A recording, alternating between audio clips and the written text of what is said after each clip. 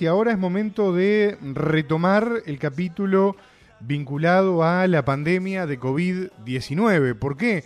Porque en los próximos minutos vamos a estar dialogando aquí en estudios con el virólogo Juan Cristina. Es un gusto grande recibirlo nuevamente aquí en Fuerte y Claro después de tanto tiempo y después de que la semana pasada nos había quedado pendiente la posibilidad de conversar. ¿Cómo anda, Juan? Bienvenido.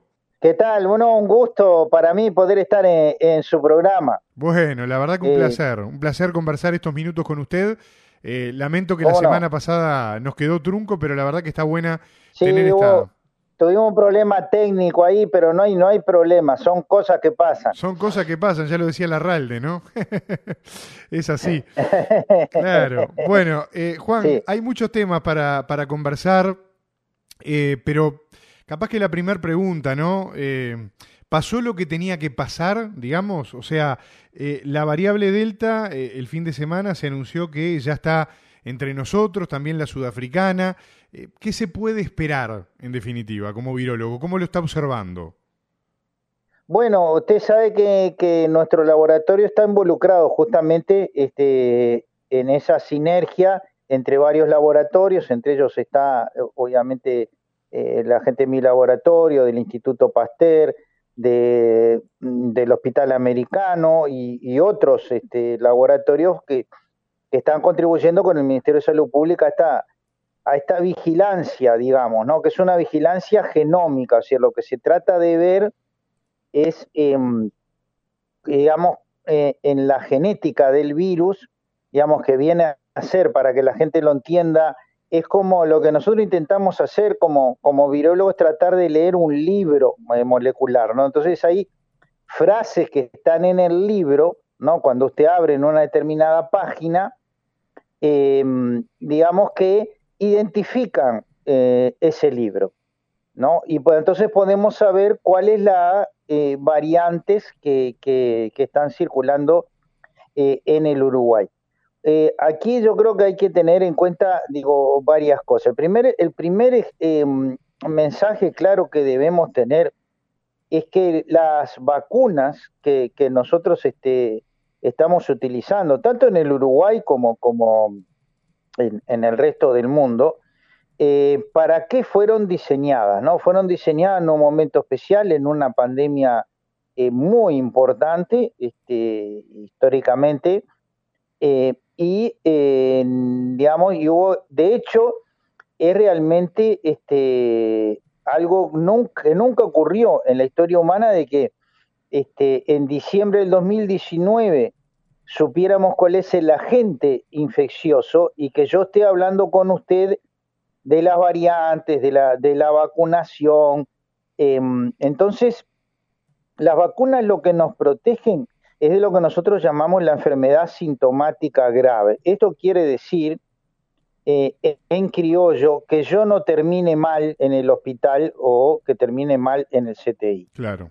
Para eso fueron diseñadas las vacunas, es decir, yo estoy vacunado, me puedo infectar con alguna variante, pero afortunadamente estas variantes, por ejemplo, la que usted mencionó es una variante cuyo origen es en la India.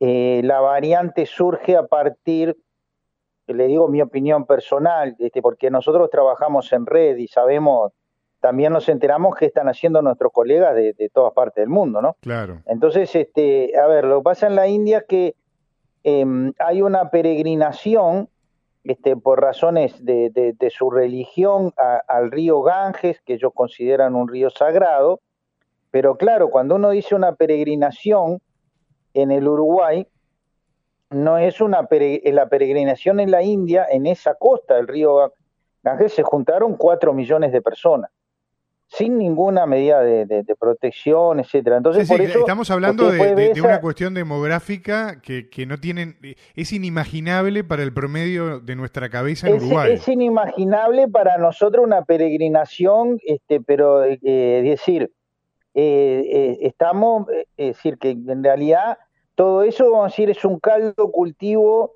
especial para que surjan variantes virales. Las variantes virales lo que son es el virus por su genética, cuando está copiándose el libro, cuando el virus se replica, ese libro que yo le hablaba, comete una cantidad de faltas. ¿tá? Nosotros también tenemos un libro, lo único que nuestro libro sería comparar un librito, apenas que es el virus, sería un librito de 50 páginas, con la Biblioteca Nacional, que es el genoma de nosotros, ¿no? Entonces nosotros tenemos mecanismos de corrección que el virus, si bien este virus en particular tiene algo, igual comete una serie de errores. Algunos de esos errores hacen que el virus sea lo que llamamos deleterio, es decir, el virus no continúa, no llegó hasta ahí y murió. Ahora, hay algunas faltas que hacen que, como la variante delta, que en la proteína que se une al receptor celular de, digamos, los epitelios de nuestros pulmones, eso quiere decir, funciona como la llave y la cerradura, ¿no? Lo que el virus adquirió es una llave que le permite abrir fácilmente las células que están en los alvéolos de nuestros pulmones. Claro. Entonces, la variante es como que todavía arriba mejoró la llave, ¿no? Entonces, si usted tiene una variante que es 60 veces más contagiosa, va a tener 60 veces más personas en el hospital. Claro. Por eso usted ve esas imágenes en la India, ya que usted mencionó la variante Delta. Si usted ve esos videos que llegan aviones de carga y aviones que lo que llevan están llenos de balones de oxígeno, porque la transmisión, es decir, la capacidad de contagio que tiene este virus tan grande, que no le alcanza el oxígeno en los hospitales para las personas que lo necesitan.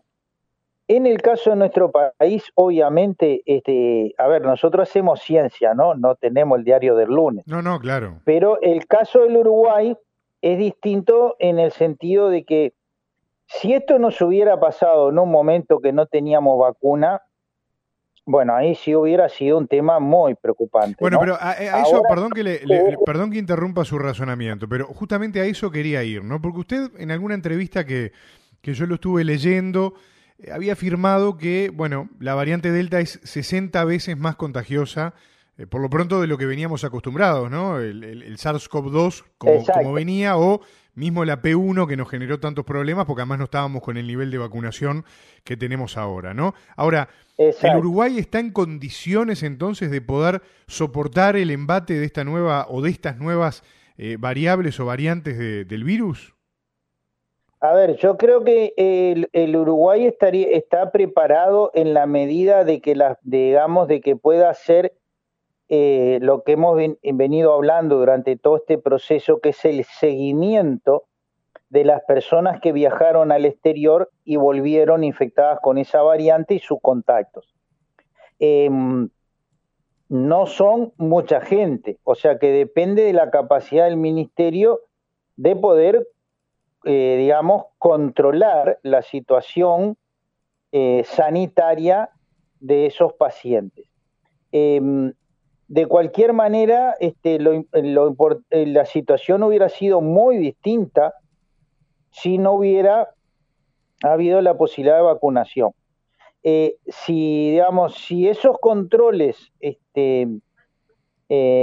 digamos, que yo creo que hasta ahora han sido efectivos, porque si usted ve la tendencia del número de casos, y sobre todo lo más importante es la tendencia en el número de fallecidos, ¿no? Y de personas en el CTI, que es ahí donde hoy tenemos que fijarnos de manera importante. Hay una tendencia en el Uruguay a la baja de una manera muy pronunciada. Usted ve que ya tenemos algunos departamentos en amarillo, otros que van del naranja hacia el amarillo. Ahora, no podemos con esto descuidarnos y decir que esto ya se terminó, sino que depende de esta capacidad que yo creo que Uruguay la tiene en cierta medida, en la medida que digamos, que podamos controlar, hacer ese seguimiento de lo que hemos hablado. La aparición de nuevas variantes lo que nos lleva a considerar es obviamente tratar de acelerar lo más posible la campaña de vacunación, llegar a ese 75%, que creo que ese sería un número ideal para estar seguros de nuestra protección. Bueno, venimos bastante bien, ¿no? Si hay variantes que emergen, porque también hay algo importante que hay que considerar. Vio que ahora las variantes tienen nombres griegos, ¿no? Alfa, beta, delta, etcétera. Van a seguir apareciendo variantes.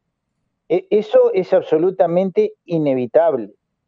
¿Está bien? Claro. Ahora, lo que nosotros podemos hacer con una campaña fuerte de vacunación es hacer una supresión de la circulación de la población viral de manera de no permitir que esas variantes emerjan. Es decir, el asunto, vamos bien, el asunto no podemos considerarlo terminado. Tenemos que seguir vigilando a todas las personas que regresan del exterior y que pueden haber estado en contacto con variantes que antes no circulaban en nuestra región. Por otro lado, también uno de los temas importantes es, fíjese que cuando usted tiene que mirar una enfermedad viral emergente, tiene que también mirarlo desde una perspectiva regional. No se puede mirar simplemente con una perspectiva nacional, más nuestro país, que es un país pequeño y cuyas fronteras tampoco son grandes accidentes geográficos. Claro, claro. Entonces, nosotros vamos bien, ya hemos pasado el 60% de la población vacunada, pero si usted mira el promedio de la región está entre el 11 y el 15%. Entonces, no seguimos de estar en un vecindario que todavía, lamentablemente, por muchas razones, acceso a la vacuna, por medidas que, digamos que no han permitido quizás un combate efectivo, pero digo, el asunto, digamos, no podemos decir se terminó. Creo que eso también, dependiendo de cómo emerjan las variantes, esperemos que no, y creo que ahora Uruguay está en una situación que no era la que teníamos hace un año, pues, digamos, esto nos puede, esperemos que, digamos que esto no, lo que todos queremos, ¿no? Que tengamos éxito y logremos salir del estado pandémico, pero no podemos dejar de mirar la situación, lamentablemente, ¿no? De nuestros hermanos. Juan, escuchando esto mismo que usted viene comentando recién, ¿no? Entonces, pensando, porque ahora se está hablando, por ejemplo, de parte del gobierno de estudiar la viabilidad de empezar a abrir las fronteras a partir del mes de septiembre. Se está hablando de esta aplicación pasaporte.uy que va a permitir controles y información bien detallada con carácter de declaración jurada para los uruguayos que entran y salen del Uruguay y para los extranjeros que vienen y se van del Uruguay. Pero usted me está marcando el problema de la baja incidencia de la vacunación, por ejemplo, en Brasil y en Argentina, en estos dos gigantes que nos rodean a nosotros, que somos una cosita chiquita ahí en el medio de estos dos países que están en graves problemas todavía, como todavía lo estamos nosotros, pero a una escala enorme, ¿no? En definitiva, es un problema... Es como poner un poco la carreta delante de los bueyes, todo eso. Se lo pregunto por lo que usted decía recién, porque esto hay que pensarlo en clave regional. Estamos en pandemia, no solamente en clave local, ¿no? Sí, bueno, en la medida en que nosotros vamos mejorando, tenemos fuerza para ir teniendo un control efectivo de las personas que ingresan al país. Obviamente, en mi opinión personal, el ingreso debe hacerse o personas vacunadas o porque veo que también se abra, y creo que eso va a ser algo más bien mundial, ¿no? Que digamos cuando uno viaja, hace un viaje en avión, un viaje va a otro, incluso, no sé, a Europa, Estados Unidos, otros lugares de la región, evidentemente no es lo mismo tener, vamos a decir, un pasaporte de vacunación contra el COVID, ¿no? Haber estado vacunado. Y obviamente, para las personas que no están vacunadas, yo creo que la exigencia, digo, al ingresar a nuestro país, como son las normas, ¿no? O sea, tener un hisopado negativo, y digamos, y extremar las medidas de seguimiento y de control. Y no es lo mismo hacer ese control cuando usted mismo está en un estado como tuvimos nosotros, ¿no? Que tuvimos en una ola que digamos, si usted mide de acuerdo a los índices por la población que tiene el país, estábamos en una situación compleja, ¿no? Sí, nos tapó el agua, ¿no? Que Claramente.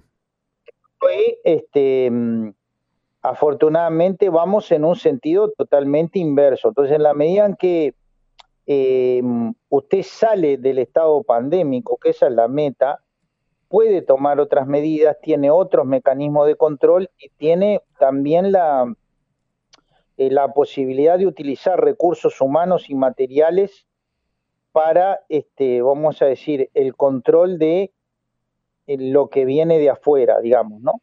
Entonces, ¿cómo le voy a decir? Justamente yo creo que el mensaje claro es, estamos mejor, sigo recomendando que por favor las personas que no se han vacunado, digamos, que se vacunen. Sí, que lo hagan. Claro. Creo que es importante decir, por ejemplo, fíjese, todos los datos que tenemos de la variante Delta de los colegas de alrededor del mundo indican de que hay una diferencia significativa entre una infección por una variante Delta de un paciente que no está vacunado o solo tiene una dosis de alguna de las vacunas que de aquellos que tienen 2 dosis. Entonces, justamente la variante Delta es un problema para las personas que no están vacunadas. Obviamente, usted puede no estar vacunado, que es lo que tenemos justamente, lo que tratamos de hacer con la inmunidad de rebaño. Claro. Puede haber personas que su médico indique no vacunarse por razones médicas y está todo bien. Pero creo que también hay que dar ese mensaje, ¿no? O sea, los datos que tenemos indican que la variante Delta es más complicada en las personas que no están vacunadas que quienes están vacunados, ¿no? Juan, de todas maneras, da la impresión, yo lo comentaba hoy en el programa, que la variable Delta estaba bastante encapsulada, podríamos decir, ¿no? O sea, por esta estrategia del Tetris, sí. Porque, o sea, vino a llegar en un momento donde Uruguay tiene la situación bastante bajo control. Entonces, un poco en línea... Sí. Exactamente, como usted dice, afortunadamente llegó en un momento que la situación, vamos a decir que vamos ganando el partido, digamos, ¿no? Hubiera sido muy distinto si hubiera llegado en una situación como la de hace que teníamos 2 o 3 meses. Al principio de este año. Claro, exacto. Juan, me estoy quedando sin tiempo y tengo una cantidad de preguntas, pero quiero hacerle una más que tiene anclaje en anuncios que se hicieron en el día de hoy, ¿no? Porque usted explicaba un poco en el arranque del programa las tecnologías, ¿no? Para qué fueron diseñadas estas vacunas. Uruguay se volcó por Sinovac y por Pfizer. Y ahora se está hablando de una tercera dosis, que es prácticamente un hecho. De hecho, ahora el Ministerio de Salud Pública ya confirmó que para los inmunodeprimidos, por ejemplo, ya se va a dar una tercera dosis, pero que en el caso de los que fueron inoculados con Sinovac van a ser 2 dosis de la vacuna de Pfizer y no una sola. La pregunta es... técnicamente, bueno, me imagino que esto obviamente está avalado por la Comisión de Vacunas, pero ¿es conveniente, está bien esta cuestión de cambiar de tecnologías? Porque claramente la tecnología que usa Pfizer no es la tecnología que se utiliza en la vacuna china del laboratorio Sinovac, ¿no? ¿Qué garantías da esto, le decía, ¿no? Sí. Exacto, no, a ver, nosotros vamos trabajando en tiempo real. y el tiempo real indica que, y estoy seguro que la Comisión Asesora de Vacunación, digamos, hace un tiempo que está considerando una tercera dosis, sobre todo si las variantes que ingresaron ahora, que yo creo que se van a poder controlar, no se pudieran controlar. Por otra parte, para hacer lo que yo le decía, una supresión fuerte de la población viral circulante, esa dosis o esas dosis, lo que hacen es que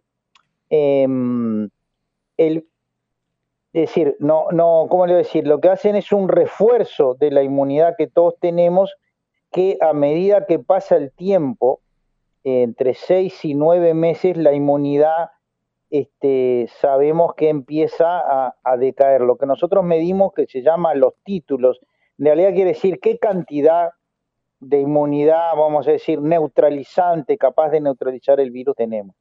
Digamos, eso sabíamos que más o menos es el periodo, pero ahora que hay países que han avanzado muchísimo en esto, por ejemplo, Israel tiene, yo le diría, prácticamente la población vacunada, ¿no? Vamos viendo, se puede estudiar cuánto van durando y cuándo empiezan a decaer esos, lo que nosotros llamamos, ¿no? Esas moléculas que llaman anticuerpos neutralizantes, que en realidad lo que hacen es, nuestro sistema de defensa lo que hace es, tiene varias ramas, digamos, ¿no? Una de ellas es la generación de los anticuerpos. Los anticuerpos lo que hace es una molécula que se pega a la llave del virus. Entonces, al pegarse en la llave no puede entrar en la cerradura, entonces el virus no nos puede infectar. Más o menos es por ahí la cosa. Claro. Entonces, a mí me parece apropiada esa consideración, en la medida en que, sería muy largo explicar. Hay vacunas que usted se da y se da una vez para toda la vida. Eso en los agentes infecciosos que cambian muy rápido, está bueno dar un refuerzo de esa inmunidad. Entonces estoy seguro que la Comisión Asesora de Vacunación, viendo cómo van, pienso yo, esta situación, cuánto hace que empezamos a vacunar, el ingreso de estas nuevas variantes, aunque estén bajo control, quizás quiera anticiparse a reforzar la inmunidad de los uruguayos antes que, de manera de estar seguros de que cuando salgamos que no sea salir y entrar de un estado de pandemia, ¿no? Claro, clarísimo, clarísimo. Juan Cristina, virólogo, yo le quiero agradecer muchísimo este rato aquí en Fuerte y Claro, el habernos acompañado, porque realmente vale mucho la pena conversar con usted de estos temas y por sobre todas las cosas agradecerle también la claridad, ¿no? Porque es importante que del otro lado también se entienda a la hora de informar y de explicar para también tomar buenas decisiones, ¿no? Desde ir a vacunarse hasta todo lo que viene después. Así que, si le parece, en cualquier momento lo voy a molestar de vuelta por acá por el programa, pero le agradezco por habernos hecho todas estas aclaraciones, ¿eh? No, el agradecido soy yo, un gusto participar de su programa y justamente lo felicito porque dejan, sin ustedes tampoco podemos hacer este enorme trabajo, entonces para nosotros es muy importante trabajar junto a ustedes en este tema que es tan importante para los uruguayos, ¿no? Muchísimas gracias por la invitación. Un abrazo grande, Juan, que ande bien. Hasta luego, que estén bien, chao.